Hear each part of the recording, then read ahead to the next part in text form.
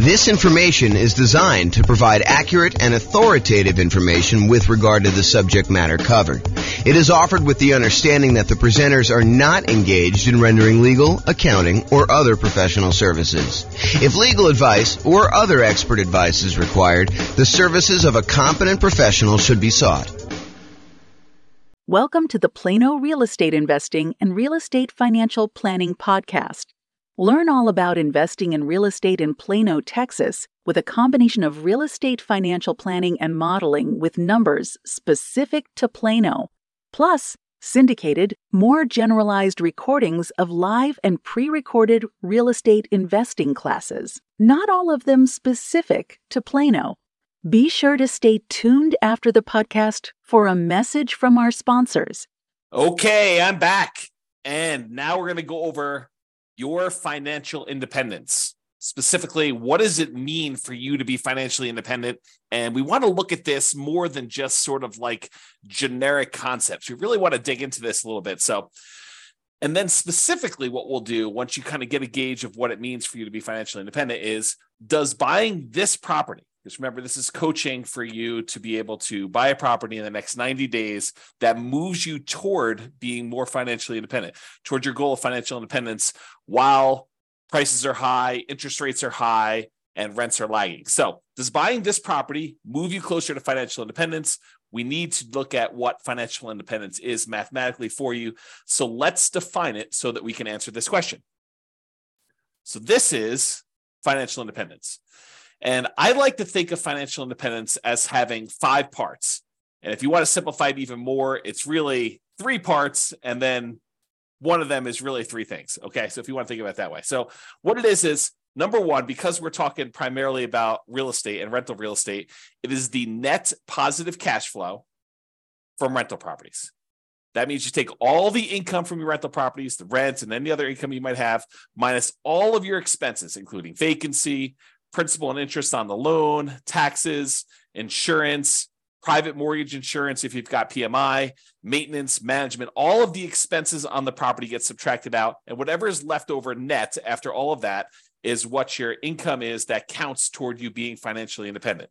Okay, so that's net positive cash flow from rental properties. The second thing is any invested assets you have, not counting the real estate. We do not count the equity in the real estate twice. That already got counted when you had the net positive cash flow from rental properties. So any other invested assets you have, things that you have invested in, things like stocks or bonds, or if you're doing hard money loans where you are the person lending the money, that is another asset that we consider to be invested assets. Things like that. You have invested assets times whatever your defined safe withdrawal rate is. So if you believe in the 4% rule, which is a rule that was kind of made famous by the Trinity study, where they talk about what percentage of the amount of assets you have invested in stocks and bonds could you, in quote, safely withdraw from your portfolio and not likely run out of money. So what's the amount you could safely withdraw? It's a safe withdrawal rate. So some people will use 4%, some people will use 3%, some people use 5%. It's whatever you feel comfortable with.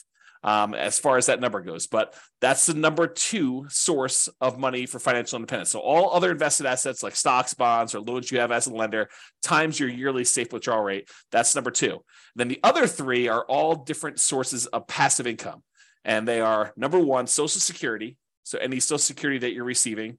Any annuities, if you went and you bought an annuity is money you give to an insurance company that they pay out. This is the layman's term, by the way, layman's definition. So any money you invest with an insurance company, you usually buy a lump sum amount, and then they pay you out a certain amount each year or each month based on how much you invested with them. And usually it's for your lifetime or you and your spouse's lifetime or something complex like that. I'm not going to go into a ton of details, but that's number 2 source of passive income, annuities. And number 3 is pensions. So all 5 again, net positive cash flow from rental properties, any invested assets you have times your safe withdrawal rate, and then the 3 sources of passive income, Social Security, annuities, or pensions. The sum of all of those must exceed your expenses in order for you to be financially independent. So if you think about it, you say to yourself, okay, I'm living on $2,000 a month, $5,000 a month, $10,000 a month, $100,000 a month, whatever your expenses are for you to kind of support yourself in whatever lifestyle you've defined for yourself when you are financially independent, when you no longer have to work. If all of the sources of income, net positive cash flow, invested assets times safe withdrawal rate, all three sources of passive income, when that exceeds the amount of money you need to live on, then you are considered financially independent. Okay, so now that we know that, what we have to think about is, what does that look like for us when we are retired, when we are financially independent, we stop working? What assets will we have in place? And I'll get to that here in a second on another slide, but that's where we're headed with this. We're going to want to say, does buying this property contribute toward those goals? Is the property I'm thinking about buying, do I want to hold on to that? Do I want to own that at some point in the future where I am financially independent? Or am I using it as like a intermediate short-term asset that I'm going to hold for a period of time, and then I'm going to sell it off, or I'm going to do a cash out refinance, or I'm going to do something with it in order to use the proceeds, the return from that, because it can affect what we focus on.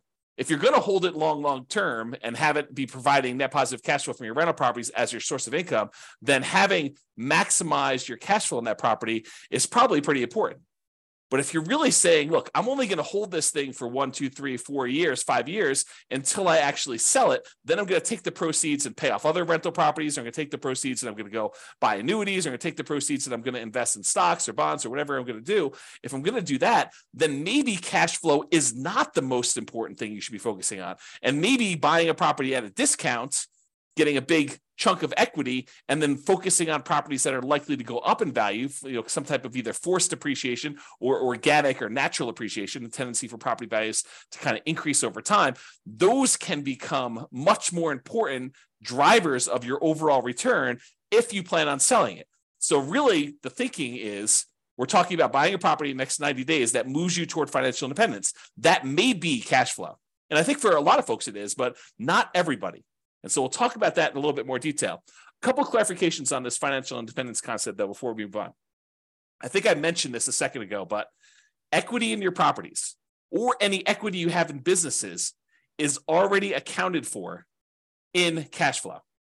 So you can't double dip. You can't say, I've got $1 million in stocks and I've got $1 million in equity in my properties and I'm getting $5,000 a month in positive cash flow. No. You can't use the equity in the properties. You're already counting that as the cash flow on the properties. So in other words, another way of thinking about this is the cash flow you're getting on your properties is the return on equity. If you think about it that way, it's the return you're getting on the equity you have in your properties. Now, the $1 million you have in stocks or bonds or some other type of investment, not the equity in your properties, that counts times your safe withdrawal rate. You can use that to kind of sum those up. You can't count the equity in properties or businesses, in my opinion, twice for your safe withdrawal rate, okay? Any payments on loans you've made, so if you're the lender, if you're being a hard money lender and people are coming to you and they're borrowing money from you and you're loaning them money so they can go buy fix and flips and you're getting 6, 7, 8, 9, 10, 12, 15% return, whatever it is, 18% return on your money, then that is not, you can't count the 12% you're getting on that. You don't do it that way. You count the loans as part of your overall invested portfolio, and you use that safe withdrawal rate on that money. So even if you're earning 10, 12, 15%, whatever it is on making these hard money loans, you're still using the 3, 4, 5% safe withdrawal rate number in order to determine how that counts towards you being financially independent. And then the last kind of comment I have in here for clarification is dividends are also part of your invested assets. So like you can count those separately or in addition. That already counts as part of your overall return you're earning on that money in stock market or bonds, or, if you're not getting really dividends on bonds, you're probably getting interest payments, but you get the idea. Okay. So those are some clarifications on that. Okay. So now that we've kind of talked about what the definition of financial independence is, I'm going to step back and we're going to talk about two different kind of parallel paths. One is what I call phases of financial independence. It kind of tells you what phase you're in on your journey to becoming fully financially independent. And then I have stages. And the stages I borrowed from, I think it's, what is the name of the website? I haven't linked that here. I'll tell you what it is in a second. The phases of financial independence, though, is sort of like my concept. The other ones are ones we got from the internet, and I'll show you where those are. I think it's Wallet Burst, if I'm not mistaken. So, okay, so phases of financial independence. financial independence phase one. This is when you are working toward having the absolute minimum you need to consider yourself financially independent. If you say to yourself, okay, if everything got really, really ugly and I had to quit my job because I just couldn't stand it anymore, or I lost my job, how much would I need in order to live at the bare minimum level? This is sort of like, you're not doing all the vacations you want to do. This is sort of like, just barely getting by with how much you need for food and clothing and insurance and taxes and all the other stuff you need, but just the bare minimum to kind of scrape by. That's minimal financial independence, what I might call the minimum target monthly income in retirement. That's sort of the way I think about it. It's like, how much at a minimum would you need monthly in order to live your kind of just scrape by? What some people might call like lean financial independence, retire early. So phase one is when you're working toward having enough money where you would be financially independent with a minimum amount. So you're not there yet in phase one. You're working toward that. Phase two is you've achieved enough to have the minimum. So you've successfully achieved the minimum target monthly income in retirement, enough assets between rent on, the net positive cash flow on all your rental properties and any invested assets have safe withdrawal rate or any of the passive income sources, Social Security, pensions, or annuities. The sum of all of those meets your minimum threshold. That's the point where you get to where you're like, okay, I could take a sigh of relief. And if something really bad happened, I have enough to kind of scrape by. Then you're in phase two. In phase two, you have the minimum amount, but you're working toward the ideal amount where you are comfortable with your financial independence. This is more like you have your ideal monthly income. You're able to do the traveling you want to do. You're able to, have the things you want to have and kind of go out to eat a few times or whatever it is that means the ideal means to you. So you're working toward ideal. You've achieved minimum. You're working toward ideal. That's phase two. Phase three is you've met your ideal number. You've achieved the ideal number where you have enough coming in, where you are very comfortable. Some people might call that fat fire, where you're very, very comfortable and you'd have that, but you're working toward having a margin of safety for your ideal lifestyle. Because if the stock market declined or real estate values and rents went down or expenses on the properties went up or vacancy went way up because you have another pandemic or something like that, you could actually dip below your ideal and not quite have enough. So in phase three, you've achieved your ideal, but we're working toward you having a margin of safety such that if the market goes against you, you don't have to retrench your lifestyle. You don't have to reduce your lifestyle. And then phase four is you have greater than 2 times your ideal target monthly income in retirement, making your ideal lifestyle resilient and safe and continuing to work toward leaving a legacy. In my opinion, and you can do whatever you want with your money, but in my opinion, you want to get to the point where you have 2 times your ideal. And then after that, you can give away anything you want above that. But 2 times sets you up so that you are resilient and safe in case something happens and the market goes against you, where you can still maintain your existing ideal lifestyle. Okay. So those are the phases. Phase one, you're working toward your minimum. Phase two, you've achieved your minimum. You're working towards your ideal. Phase three, you've actually achieved your ideal, but you're working toward becoming safe. And phase four, where you're working on leaving a legacy because you have 2 times your ideal coming in. Okay, so those are the phases of financial independence. You might hear me talk about those. So I wanted to go over them so that you kind of understand where we're coming from with that, with those concepts.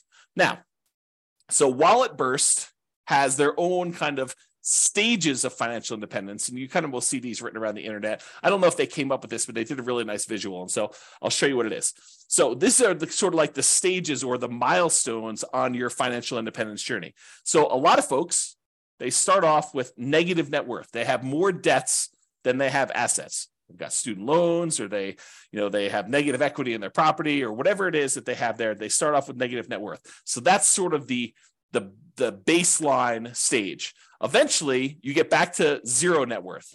So that's an achievement from having negative net worth, where your liabilities are worth more than your assets, is where you have negative net worth. 0 is where your assets and your liabilities are at least even, and And that's kind of where you are. Some people will not have negative net worth. They'll kind of not fall into the trap of having, student loans or whatever it is coming out of college, and they'll start with zero net worth. So zero net worth is where you're break even. Then the next stage is where they have saved up an emergency fund. So not only do you have a zero net worth, but now you have a little bit of money set aside, whether that's $1,000 or $5,000 or $10,000 or 6 months. It's whatever you decide your emergency fund is, but that's the next stage in this milestone on your financial independence journey. After that, you have Coast Fire. Coast Fire is where you have enough money set aside that if you didn't add another penny at all, you would be able to retire at whatever your ideal age is, whether that's 55, 65, whatever your number is, okay? But when you're at Coast Fire, when you've achieved Coast Fire, you have enough assets, rental properties, stuff invested in stocks or bonds or whatever it is, you have the safe withdrawal rate, all the passive income stuff, all those combined, such that if you just let them grow for the next 5, 10, 15, 20, whatever number of time it is until you're at your point where you want to be financially independent, if you just let the current assets you have grow, you would be financially independent. That's what Coast Fire is, because you can kind of coast into financial independence, retire early based on the assets you already have. You don't need to save anymore. It's another way of me saying that, okay? So then you could just live off of whatever you have coming in from your job. So you no longer have to, be working a really high-end job in order to have all this income coming in. If you want to simplify your life and go work at someplace with less stress or that you would enjoy more, you know that you have enough assets so that if you just spent the money you earned, the assets would eventually grow and they'd be able to provide you with financial independence. You're not spending any of the proceeds from your investments with Coast Fire, but if you just left them alone, they would eventually grow and lead you to financial independence. That's Coast Fire. Barista Fire is where you have some assets, and combined with the amount of money you're getting from some of your investments, you can supplement it with a part-time job or a job that you really love doing that's not really a high income earning job, or maybe it is high income, it doesn't matter, but you're doing some work and you have some assets, some of your financial independence assets that are throwing off some money, and you're living on some of those. So it's a combination of you're living on some of the investments and you're getting some from your job. That's Barista Fire. It's like you work at Starbucks part-time for health insurance and to get 20 hours a week or whatever it is you want to do there, as an example. Okay, so that's Barista Fire. Lean Fire is where you have enough that you could live that minimum target monthly income and retirement number, that minimum number. So you're able to just scrape by. You have enough assets where you don't even need to work as a barista anymore. You could sort of get by. Then regular Fire, sort of a arbitrary definition, but you're able to live and be financially independent there, versus Fat Fire, where you have more than enough where you can live your ideal lifestyle. So that's sort of the stages of financial independence or milestones on your financial independence journey. And in case you're wondering how the phases versus stages kind of overlap, phase 1, remember that's the one where we're working toward you becoming, you having your minimal target monthly income in retirement. That really consists of having a negative net worth, having zero net worth, having an emergency fund, having Coast Fire, and being Barista Fire. So all of those consist of phase 1 for me. Okay, so this is the normal wording you might hear online, have negative net worth or zero net worth or emergency fund or Coast Fire or Barista Fire. That's really what I would refer to as phase 1. You're working toward having that minimum or lean. Then phase 2 is you've achieved Lean Fire. So that's kind of where it is there. And you're working toward Ideal Fire. You're working toward Fat Fire. So phase 2 for me consists of Lean Fire and regular Fire. Phase 3 consists of Safe Fire, which is what phase 3 is for me. That's Fat Fire in the normal kind of like nomenclature. And Fat Fire is when you have more than enough, you're living your ideal lifestyle. And then I also throw in phase 4 there as well, where you're working on leaving a legacy. You have more than 2 times your ideal, and it's much safer because the market can go down and you're not going to have to give up any of your ideal lifestyle in order to continue living at that level. Okay. So those are the different phases and also different stages for financial independence. Okay. So earlier, I talked about this idea of the financial independence budget. You want to know, I think you want to know 3 things. Okay. I think you want to know what your budget looks like now, what your expenses to live now are, and what your ability to save is now, what your financial independence budget looks like when you have just enough, that minimum target monthly income retirement in order to just scrape by. And then I think you also want to know what it would look like when you hit your ideal. So I think you really want to have 3 budgets. You want to have a budget for now, and then how does that look different if you had to cut back, scale back, and you no longer had a job, or you no longer wanted to work at your job and you wanted to live off your investments? What would your budget look like for that minimum one? And then what would your budget look like if you were living your ideal lifestyle? So it's kind of like those 3 different things we've got there. So we want to look at all of those to find out what your numbers are. And then once you have your numbers, we understand what your expenses are for each one of those. Then I think, in my opinion, you want to know what investments you need to support you at each of those levels. So right now you can write out whatever investments you have, right? That's your current budget. But eventually you want to get to that point where you're at your minimum target monthly income retirement, that kind of minimum you need. And then what investments do you think you would have at that point?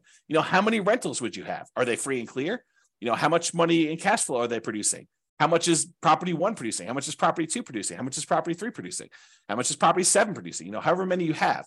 How much money do you have invested in stocks or bonds? What's the allocation mix? Do you have 50% in stocks, 50% in bonds? What percentage do you have in each?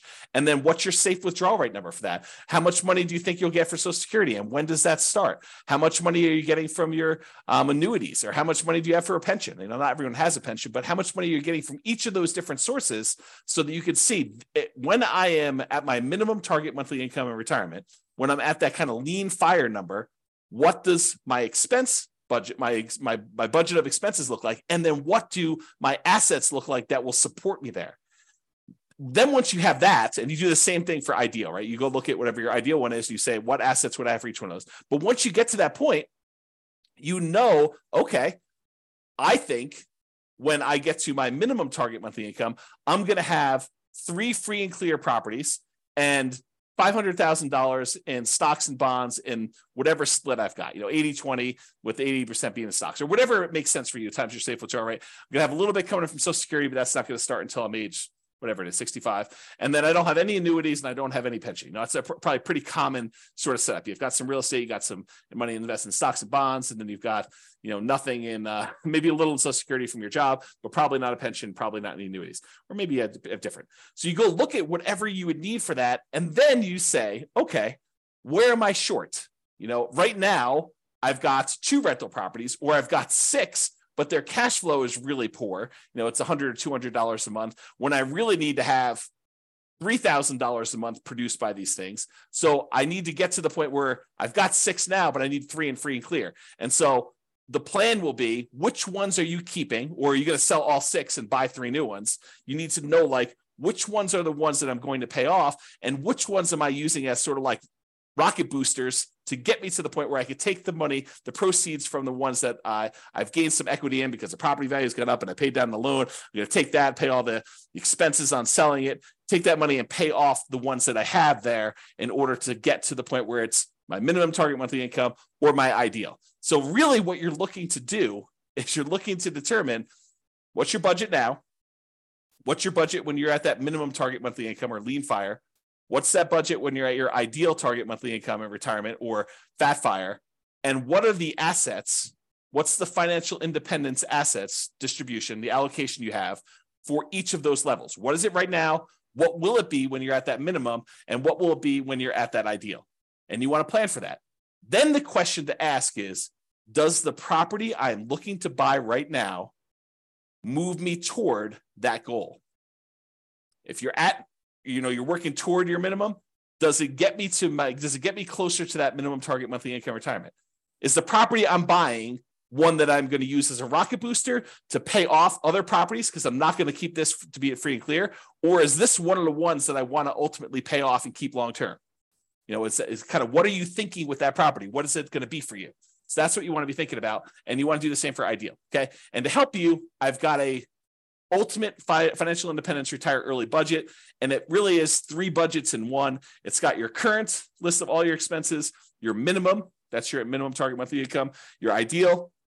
And then at the end, it will allow you to put in kind of your current annuity, Social Security, pensions, and net rental property cash flow. And it will tell you how much you need in stocks and bonds at whatever safe withdrawal rate you put in order to make up the difference In some cases, it's zero because you're already there, right? And then it will do the same for your current, your minimum, and your ideal. And I probably will do a whole separate video walking you through how to use this budget. But your homework is to do the budget because you want to know, where am I now? What's my minimum? What's my ideal? And then does buying this new property move me toward that goal? Because one of the worst things we could do, maybe it's not the worst thing we do, but it's up there. One of the worst things we could do is we could buy a property that doesn't actually move us toward our goal. Maybe it's a property that cash flows, but maybe we don't need cash flow right now. Maybe what we really need to do is be paying off this other property. And maybe we shouldn't be focusing just in on cash flow if we can get an overall return higher if we look at all of the other aspects and not just focus on cash flow. Just as an example, imagine you're in a market where you have really good cash flow. Let's call it $200 a month on a reasonable down payment. But you could go invest in a different property where, and that market where you have $200 a month in cash flow does not appreciate. It's a market that historically has seen very low or no appreciation. You only are getting cash flow on that property and some maybe debt pay down and some depreciation, but you're not really getting appreciation at all. The tendency of property values to go up. Okay.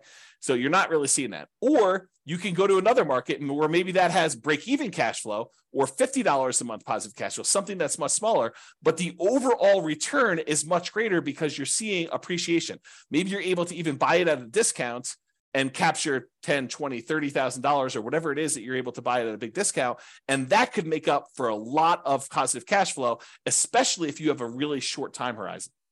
Okay. So I'm just having you start to think about this as we go. And if you need coaching and help on this, that's what we're here for. That's why it's a coaching program and not just a class, a course, right? So if you need help with that, that's what we're going to be discussing in the things if you need help with it. So the idea though is to look at your property and decide, does this move me toward financial independence, my specific financial independence, your definition, or does it not? And so that's what we're thinking about. And we'll have to do another class and go over this budget and stuff. Okay. So this is a visual from Financial Independence Retire Early Belgium. And I like it. So I'm just going to share it with you because it's a pretty good visual of what's going on here. So they really have you showing you like what's going on today and over time what's happening here. And they have the steps numbered 1 through, I guess, 6 here. And I'll just walk you through. So right now it shows you how much income you have coming in from your work. That's this blue bar. And your income exceeds your expenses. So your expenses are this kind of like yellow bar here. And what they want you to do in step 1 is reduce your expenses. And they want you to reduce your expenses so that you can increase your savings rate. Okay.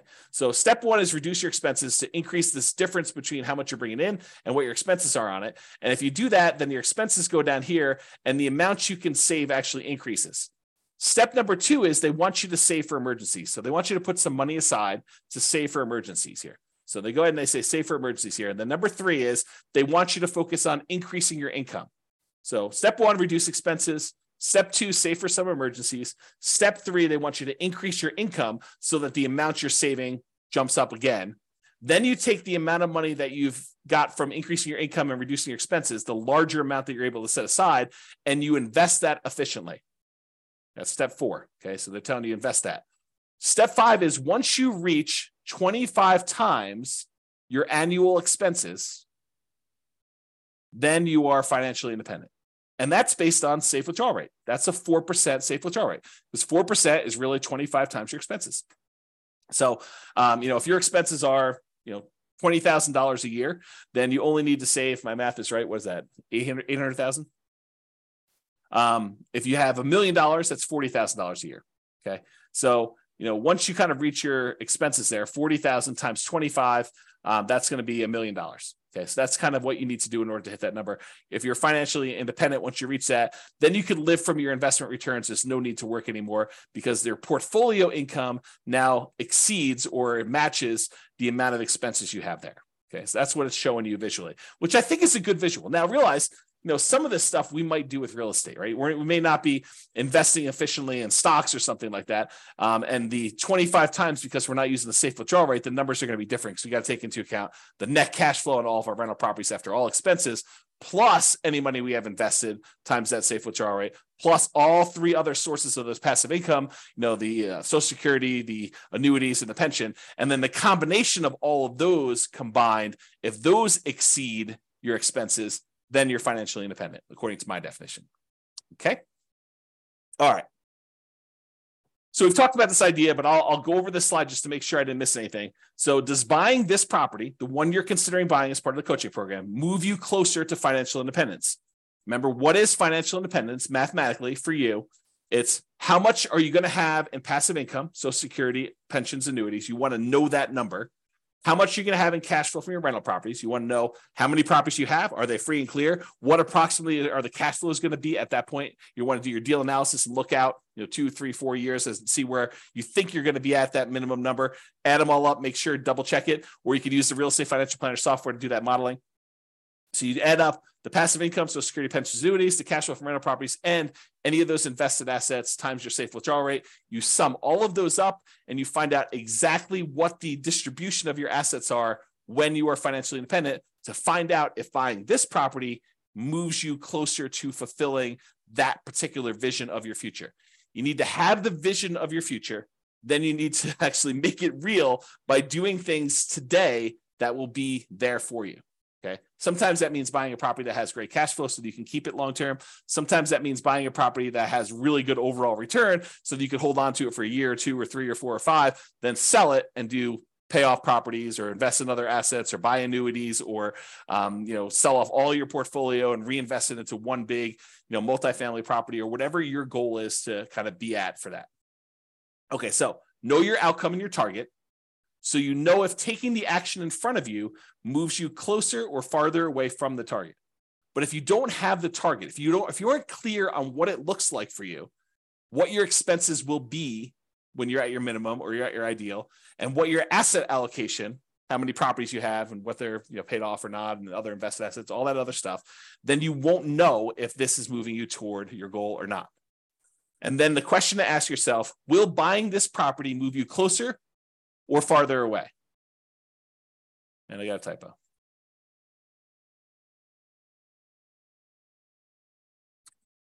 Or farther away. Okay, resuming. Okay. And if it's going to be farther away, should you wait? Should you wait for a better deal? And I'll do this analysis again. I'll do another special module probably once I get through the core 20 modules where I show you what the impact of waiting is. And I'll do the extreme waiting. I'll do the waiting of you save up money and buy properties all cash. Okay. And we'll show you what the penalty is for waiting. For most of you, it's not as bad as you think. And so waiting is not a bad thing to do. If it makes sense for you to kind of like save up a little bit more, then that's not the worst thing in the world. It doesn't penalize you as much as you might think. And I'll show you exact numbers on that. Okay. And rarely in life is something a straight line. Usually there's zigging and zagging. You may be acquiring more properties than you need with the expectation of, higher than stock market rates of return when you're investing in these properties because you're actively managing them. And then you're able to eventually sell some of those properties off and pay off others, or convert the proceeds to investing something other than real estate, like stocks or bonds or whatever else you're investing in, or annuities, and then live off the safe withdrawal rate or the annuities or whatever else you're investing in. So a lot of times it's not straight line where you're buying a property and you're immediately paying that thing off.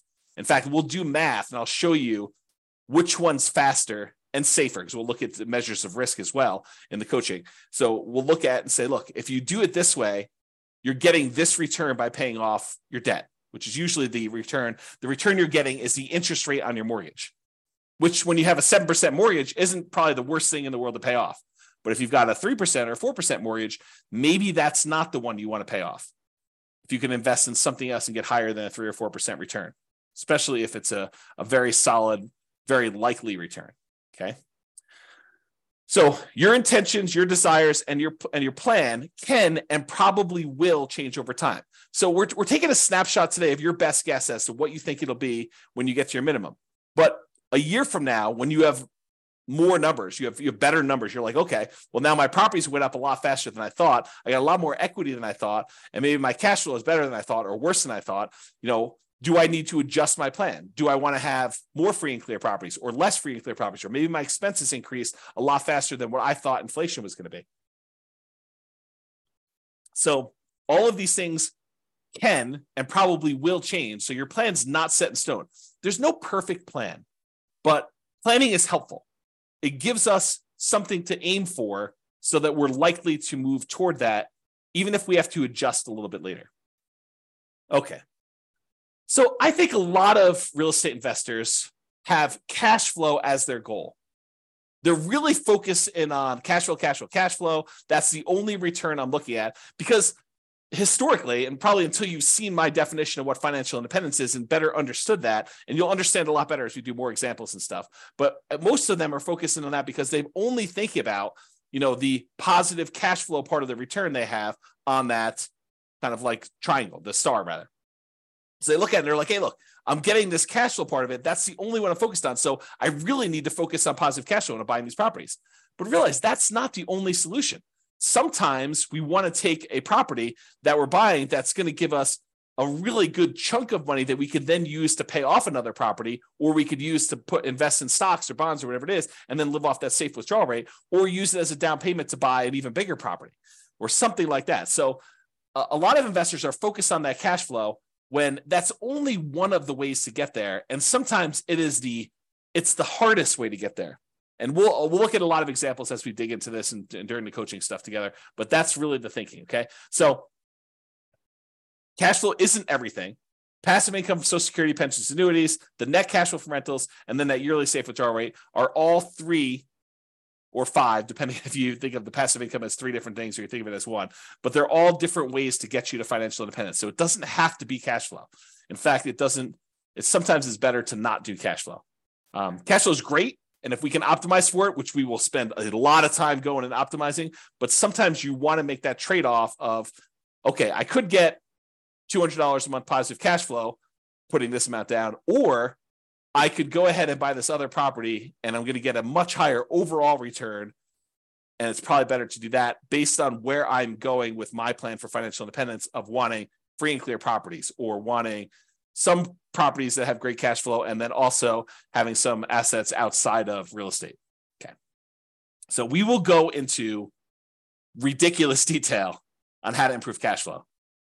So just stick it out for now. But cash flow isn't the only reason to invest in real estate. 2 significant examples come to mind. You may want to build up an asset base and then improve cash flow by converting to free and clear rental property. So if you ever read the old book by Robert Allen, it's called Creating Wealth.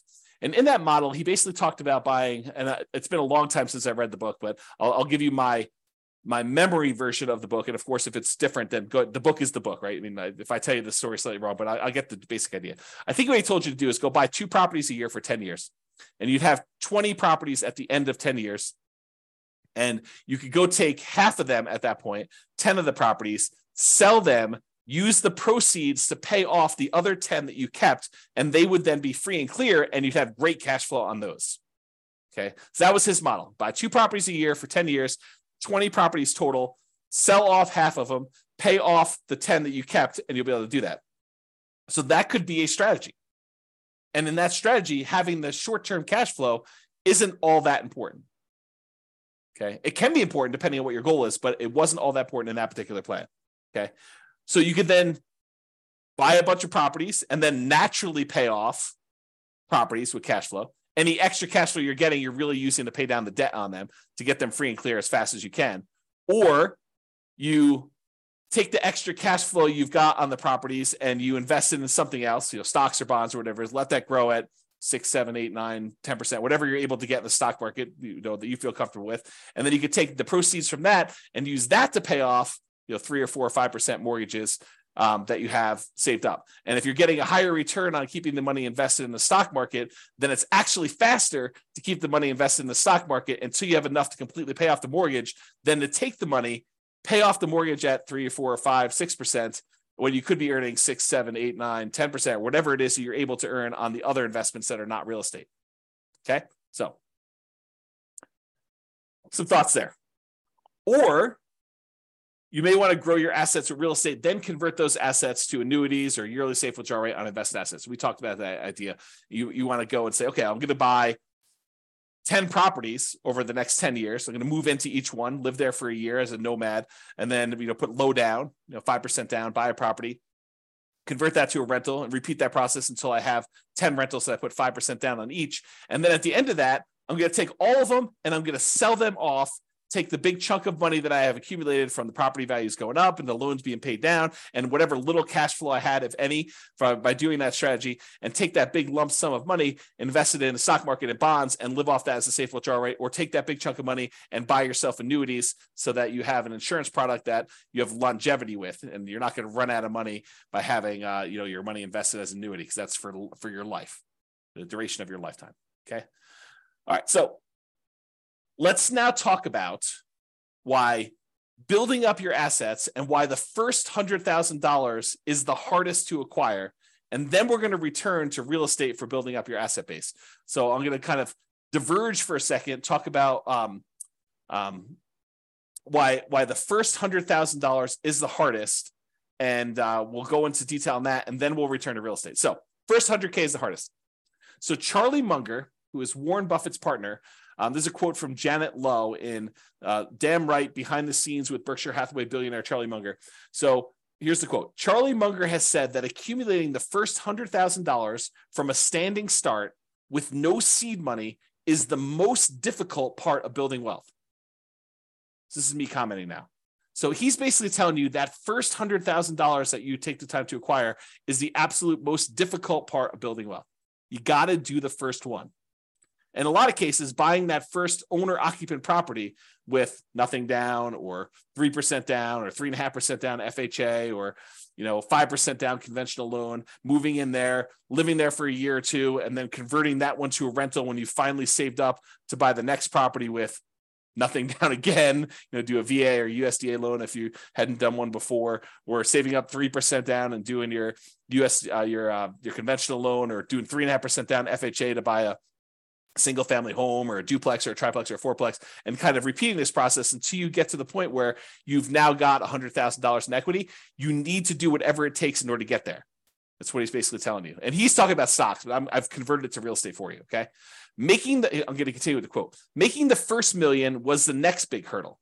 So all the kind of math we're going to talk about here about earning your first 100K and then using that to kind of build up to $1 million, that applies when you get to $1 million and you're trying to grow to 2 million or 3 million or 4 million or 5 million or 10 million or whatever your number is there. Okay. So to continue with the quote, to do that, a person must consistently underspend his income.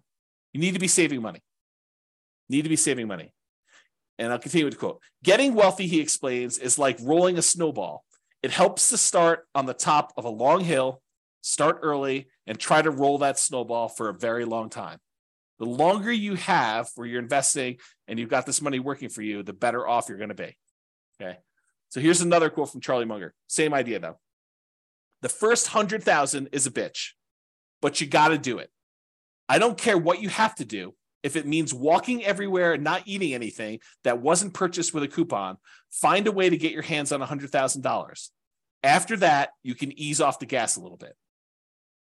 Okay. So do whatever it takes in order to get that kind of lump sum, that seed capital of $100,000 to be able to start from there. And then you can kind of grow it. So this is going to show you if you were investing $10,000 per year at 7% interest, and I assume that you added the $10,000 the last day of the year or the first day of the next year, if you want to even think about it that way. And so in year one, at the end of year one, you put $10,000 in. So you didn't earn any interest on the money in that first year. But then in year two, you earned $700, 7% on the $10,000 in interest, and you added another $10,000 at the end. Okay, so in year two, at the end, you have $20,700. In year three, about $32,000 and change. Year four, you have $44,000 and change. Then $57,000 next year, $71,000, $86,000, till finally 7.84 years from starting, where you're saving $10,000 a year, you've saved up your first $100,000. That's assuming a 7% return. Now, real estate typically has slightly better returns than that. And so we'll talk about what the returns are for real estate in another class, and we'll go into some detail as to how you could speed that up, especially if you're buying some properties at discounts or whatever you're doing there. We'll talk about some of those strategies. But it took you 7.84 years with you saving $10,000 a year to get to that first $100,000. So you might be a little bit discouraged, thinking to yourself, man, if it takes me 7.84 years to get to 100,000, if I have to do that 10 times in order to get to $1 million, if I want to have $1 million saved up for retirement, that's going to be like 78 years to get there. It doesn't work that way, though, because the first year is the hardest. It's the longest to do that. Saving the same $10,000 that you were saving in the first year, it only takes you 5.1 years to earn that next $100,000. So to go from $100,000 at the end of 7.84 years, it only takes you 5.1 more years in order to get to the point where you have 200,000. That's 35% faster than the first one. So this speeds up. Then, in order to do the third 100,000, to get the 300,000 total, it only takes you 3.78 years for that third one. Then it only takes you 3.01 years for the next 100,000 to get to 400K. Then it only takes you 2.5 years in order to get to 2.5 to get to 500,000. So it's getting progressively faster. You went from 7.84 years for the first 100K to 2.5 years in order to get that 400 to 500 growth. And you're investing the same amount. You're investing $10,000 a year. But the rest of it is coming from the investment growing at 7% per year. Okay.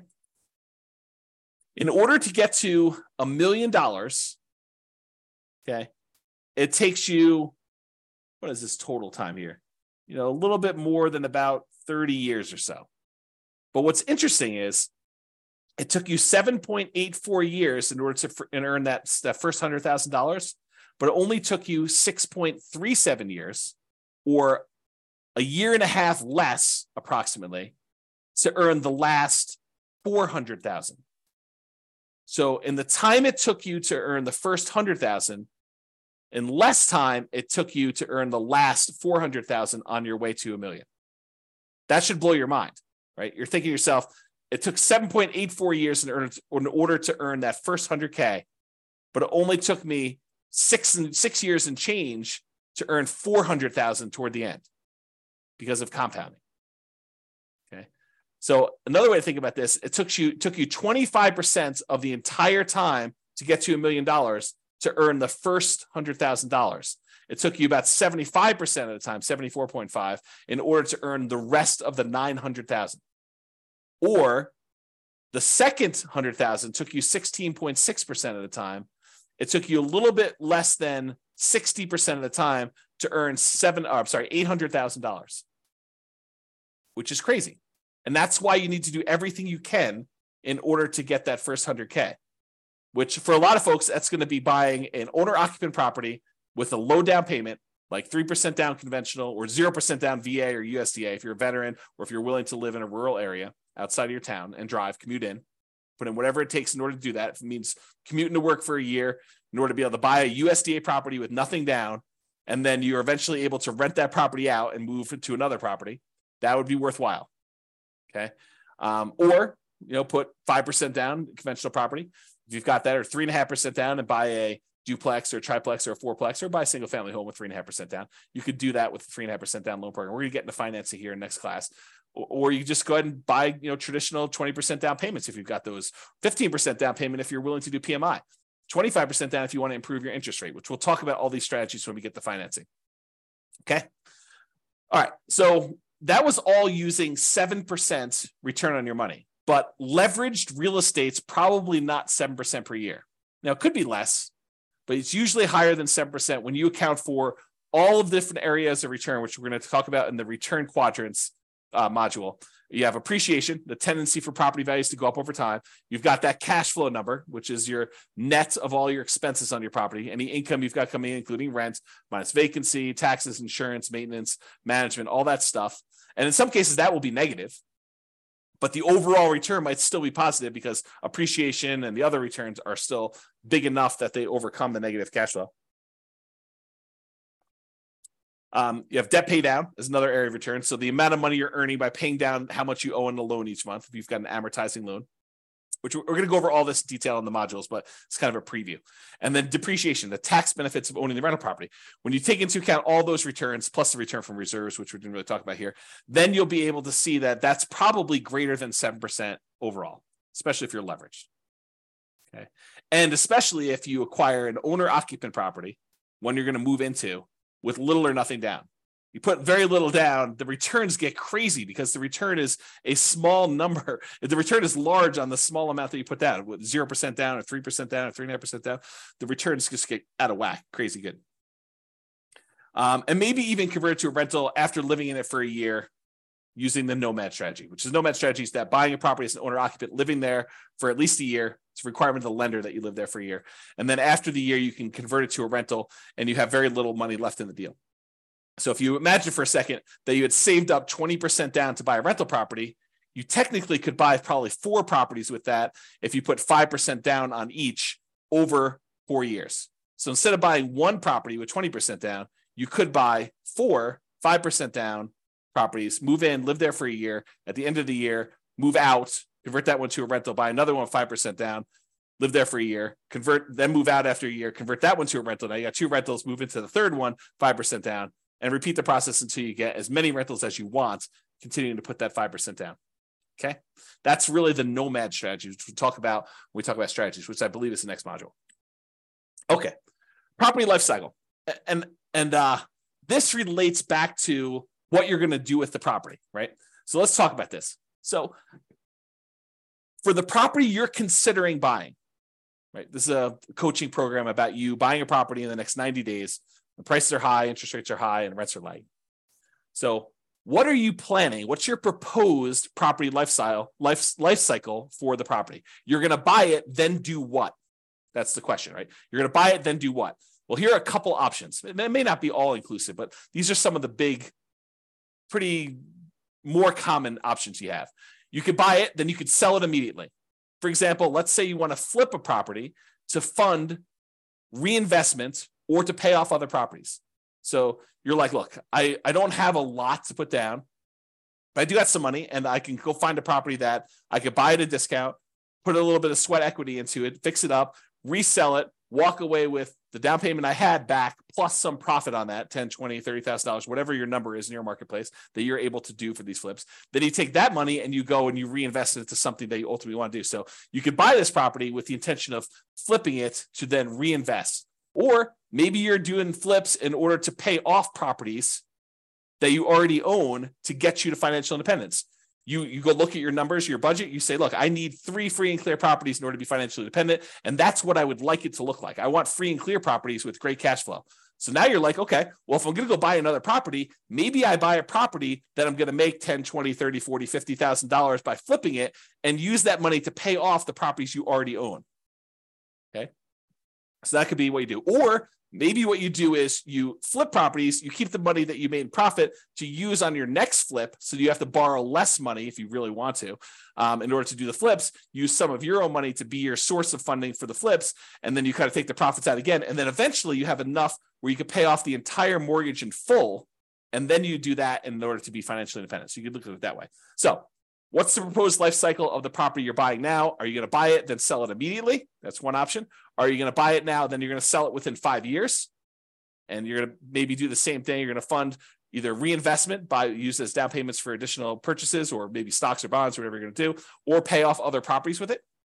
And what are you going to reinvest in? We talked about this: stocks, bonds, leverage up with real estate, use it to put another down payment and acquire additional properties with it. Maybe you want to deleverage real estate. Maybe you want to buy free and clear properties or do lower loan to value. You're like, hey, look, I'm having a hard time making properties cash flow, even with all the strategies we're talking about. Maybe it makes sense for me to, buy a property, sell it within 5 years, and then put 25% down as I acquire properties to get better cash flow, because I need that for whatever my financial independence goals are and my timeline. That's an option for you. Okay. Or if you're going to sell within 5 years, a lot of times we were doing that if you live in a property 2 out of the last 5 years, any gains you had on that property are zero. Capital gains you have on that property are zero, up to some limits. There's some limitations on that. Okay. Or maybe you're doing lease options where you're buying properties and you're immediately putting a tenant buyer in the property, and they've got a year or 2 or 3 in order to be able to buy the property from you at a pre-agreed upon price. And so maybe the strategy is you're buying these properties to get your profit out to then reinvest in other things. We'll talk about this strategy more in the future too. So another proposed property life cycle might be you buy it, then you sell to either optimize or achieve financial independence. So you buy it, and then at some point in the future, 5 years from now, 6 years from now, 10 years from now, 15 years from now, you sell all the properties that are extra that you can use the proceeds from to pay off the properties you're going to keep and have free and clear properties. So you sell when you can convert real estate into paid off free and clear properties. Or maybe you get to the point where you're like acquired a bunch of properties, and 16 years in the future, you have enough equity in your properties such that after all the expenses of sale, you can sell all of them.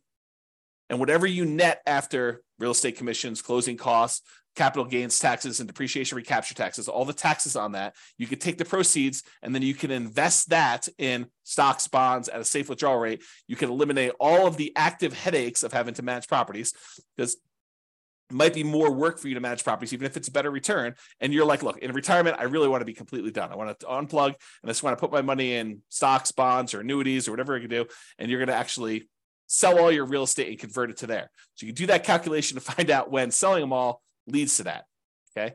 Or maybe you sell to de-risk when you reach financial independence. So you're like, look, I don't want to have this additional leveraged risk of having real estate, so I can go ahead and sell and de-risk some when you hit financial independence. Or maybe your proposed life cycle for this particular property, your proposed property life cycle is you're going to buy it and you're going to keep it forever. You pay off the loan naturally over whatever the amortization period is, 30-year loan, you pay it off over there, and then you keep it for cash flow. Or you're going to keep it forever, you're going to invest in something else temporarily. So any proceeds you have from cash flow on this property, you're going to invest in stocks or whatever it is. And then once you have enough from investing in stocks, you're going to then pay off the loan as a lump sum. You know, that something else might be stocks, bonds, whatever it is you're doing. And maybe you want to focus on the lowest mortgage balance first, or maybe you want to focus on the highest interest rate first. It's really up to you. And we could talk about which one is faster and how to optimize that and how that affects risk when we talk about some measures of risk later on and some strategies there. Or maybe you want to pay off the loan faster with cash flow as you go. You know, that's not my favorite, and we'll talk about it why when we talk about risk and measuring risk and things of that nature. But some people would rather take, you know, I've got $200 extra in cash flow a month. I'm going to take that and I'm going to pay down my mortgage on that. So I have a lower mortgage balance and I have a lot of equity. We could talk about that and which loan you pay off first. If you decide to, if you got several properties, or you just taking the 200 you get on that property and paying off on that loan, or you taking all of the extra cash flow and dumping it onto one particular loan, whether that's the lowest balance one or the highest interest rate one. We could talk about all those different strategies in detail. But this is what you could do with the proposed life cycle of the property you're considering buying. Or maybe you keep it forever, and then eventually you do a rate and term refinance. So let's say you when you bought it, you had a 7% interest rate, and now interest rates are back down to 5% or 4%. You can do a refinance where you actually change the interest rate from 7 to 5 or 4, whatever it is right then, and then you get an improved cash flow on that property. Or maybe the interest rate's the same, but you've paid down enough of the loan that if you pushed it out and made it a 30-year loan again, maybe you have 10 years left on the loan, but if you push it out, make it a 30-year loan at this point, that will also lower your payment. So you can lower your payment even if the interest rate doesn't go down later. And we can talk about that too. Okay. And that would improve cash flow. So you can think to yourself, okay, 11 years in the future, or 5 years in the future, or 3 years in the future, when I'm getting closer to be financially independent, there are things we can do to manipulate, to kind of optimize our portfolio in order to push us over the edge of achieving financial independence. Maybe if you just took a snapshot of where we were at that time without doing some action, it would not be financially independent. Okay. Or maybe you decide, I'm going to buy the property now, I'm going to keep it forever, but I'm going to do a cash out refinance. So maybe you get to the point where you paid off the property, and one of the strategies you have is you're going to take one property that's free and clear, and you're going to do a 75% cash out refinance where you get cash, you borrow money from that property, and you live off the cash. Okay, so you live off of the whatever it is, $300,000 that you pull out for the property when you do a cash out refinance, and you consume that money until you go through it all, and then you go and you find your next free and clear property, and you pull out, $350,000 on that one at the time, and you consume that, Or maybe you pull out $300,000 and you use that to put a down payment, 50% down or whatever it is you're going to do on a property so that your overall net cash flow is improved. Okay. And we'll talk about those strategies as well. But that's sort of like the thinking of what are you going to do with this property? You're going to buy it, sell it immediately, sell it within 5 years, sell it eventually to optimize or achieve financial independence with my other properties or other portfolio stuff, or you're going to keep it forever and do some of those options. So those are what you're thinking about. So why does this life cycle thing matter? Well, if you plan to ultimately sell the property, then the overall return, not just cash flow, but the overall return might matter more than just cash flow. And I gave you this example before, where if you're in a market, you can get $200 a month in cash flow, but the property's not going to appreciate. Maybe you should not invest in that property if buying a property where the overall return is better is going to better serve you and get you to financial independence faster. And we'll discuss this in detail when we get to the module on return quadrants. But this is especially true if you have a very long horizon to achieving financial independence when the overall return matters more than the short-term cash flow. So we'll talk about that in detail too. If you plan to keep the property, you're not going to sell it, then optimizing for cash flow might be the primary goal. You might be looking for a property that has really good cap rate, because cap rate's ultimately going to be what the cash flow on the property is going to be once the property is paid off. Okay. And this is especially true if you're getting closer to financial independence. If you've got a really short time horizon, then the importance of this cash flow is probably more important in a lot of cases, not every case, but more important in most cases when you do that. Okay. So that's all I got for you on your financial independence. I wanted to give you kind of a structure as to what financial independence means, some different ways of thinking about that, what the kind of stages and phases are as we kind of move toward those, a budget for you to do for homework to kind of figure out what it means mathematically, specifically for you, both what you have now and what your expenses and income are now, what you will have when you're at your minimum target monthly income, what you have when you're at your ideal. And then we kind of talked about some of this property life cycle stuff and kind of things you can think about related to that. And we talked about why 100K is really hard to do, but it's really important for you to do it to get that asset base growing so that you can then do things with your assets and manipulate them over time and kind of optimize your portfolio. All right, so that's all I got. Check out the next module. I think we're going to do real estate investing strategies next. And we'll go over a whole bunch of different strategies and talk about like what you're planning to do. And then we'll tie it back to, does it move you toward being closer to your goal of financial independence? And as we go through this, we'll start optimizing for cash flow. Bye-bye for now. With home prices up, mortgage interest rates up, and rents up, but not quite enough to counteract the higher prices and interest rates, cash flow on rental properties in Plano is harder than ever. Book a call with the Real Estate Financial Planner to apply our proprietary 88 strategies to improve cash flow on your rentals. See the show notes for a link to schedule your call and improve your cash flow today. If you're a real estate agent, lender, or professional in Plano that wants to help our real estate investor listeners, consider reaching out to learn about collaboration opportunities with this podcast. We'd love to add more value to our listeners by having you assist our investors buy, sell, and finance their real estate investments. See the show notes to schedule a call to discuss collaboration opportunities.